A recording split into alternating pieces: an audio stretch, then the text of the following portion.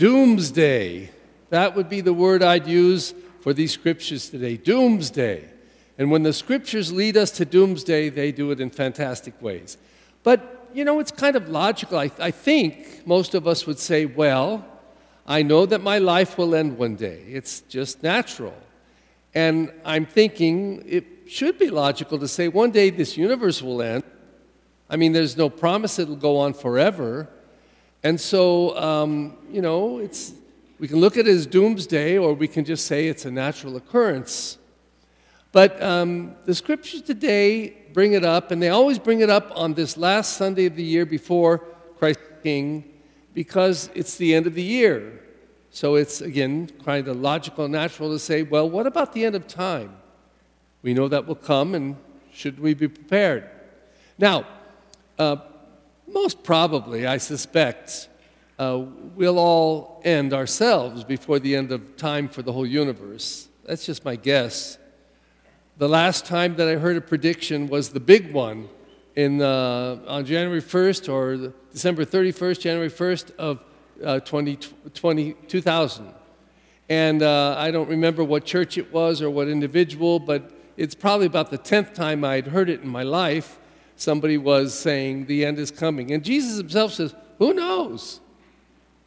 In one place in scriptures he says, not even I know, only my Father in heaven. So we're invited to consider the end times, but I think not to be preoccupied with it. In fact, these scriptures say to us, there'll be people coming around who profess that the end is here, just like that person in 2000. Don't listen to them. Don't let them upset you, because none of us know. And in fact, there will be signs, things that will happen.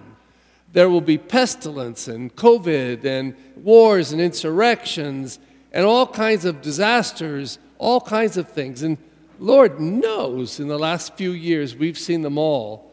The devastating fires, the earthquakes, COVID itself, over 1 million Americans alone. Over 1 million Americans died of this COVID. So, is this a sign the end is near? Perhaps. But I wouldn't tell that to anybody because I just don't know. And besides, the sad thing about it is that it tends to put people in a place of fear, as if they could stop it or do something. When the end is coming, the end is coming. There's nothing we can do, except we can be prepared for it. And by the way, Jesus never is speaking about being prepared tomorrow. It's right now. Be alert right now. And does it make any sense to think like that? Be prepared tomorrow. Now, I'm not talking about you're going on a trip and you get ordinary things ready and you get things in order, you're organized. But if you are in panic and fear a few days before the trip, I'm not ready, and then you start going crazy, this is ridiculous. And to live that way in life, Jesus knows, it takes all of our peace away and probably keeps us less prepared. Because when we're preoccupied, we're not preparing. We're not ready. We're worried. And that takes up a lot of our energy, steals a lot of our peace. So these scriptures today are about the end times. And Jesus tells us that the best way to be prepared for them is to be prepared right now. Don't put it off. Don't put it off. The way that I think that he describes to us most of all is to be a people of trust, to open our lives in trust. And I think that happens when we recognize our limitations, what limitations we have, even in terms of our own life. And anyone over 50, I think, if I can speak for us all, the 50s and plus, we begin to face the fact that we are limited and that our time is limited. And I think most of us can accept that logically. The older we get, I think we probably are prepared even spiritually to accept it. And we recognize when it comes, Lord, I just want to trust that you're there with me, that you're going to grace me and love me and bring me into eternal life. And I put all my hope and trust in that. And that really is the real point of these scriptures today. It's not only that we don't know the time, but we know the time will come. And it's not only that we shouldn't listen to others, certainly shouldn't become afraid and be preoccupied, but that rather it should lead us to a place of profound trust that God is a part of all of this and will hold us in his hands and love us till the end.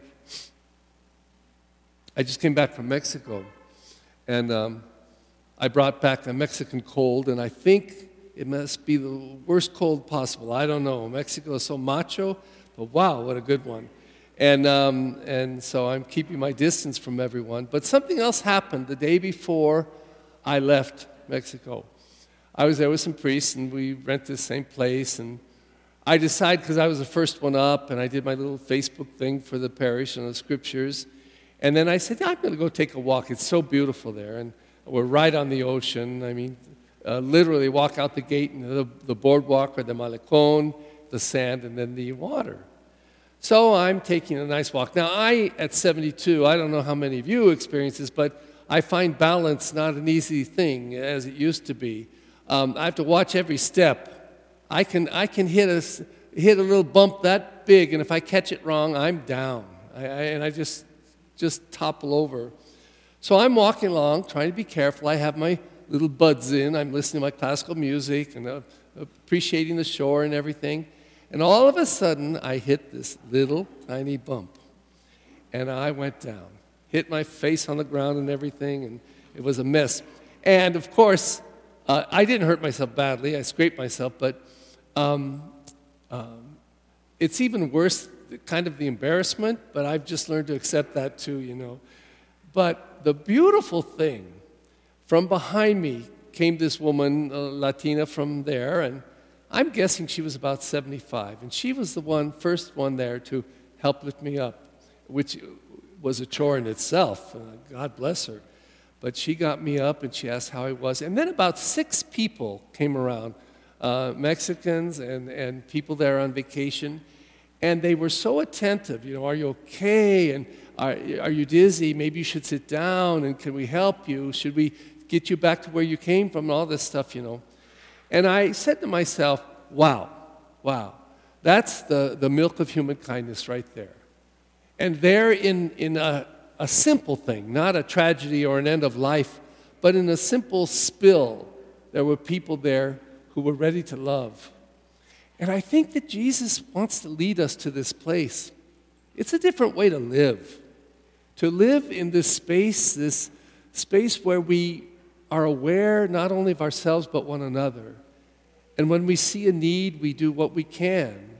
Not necessarily solve everything, but contribute something. And that a kind word, a gentle gesture can be just extraordinary.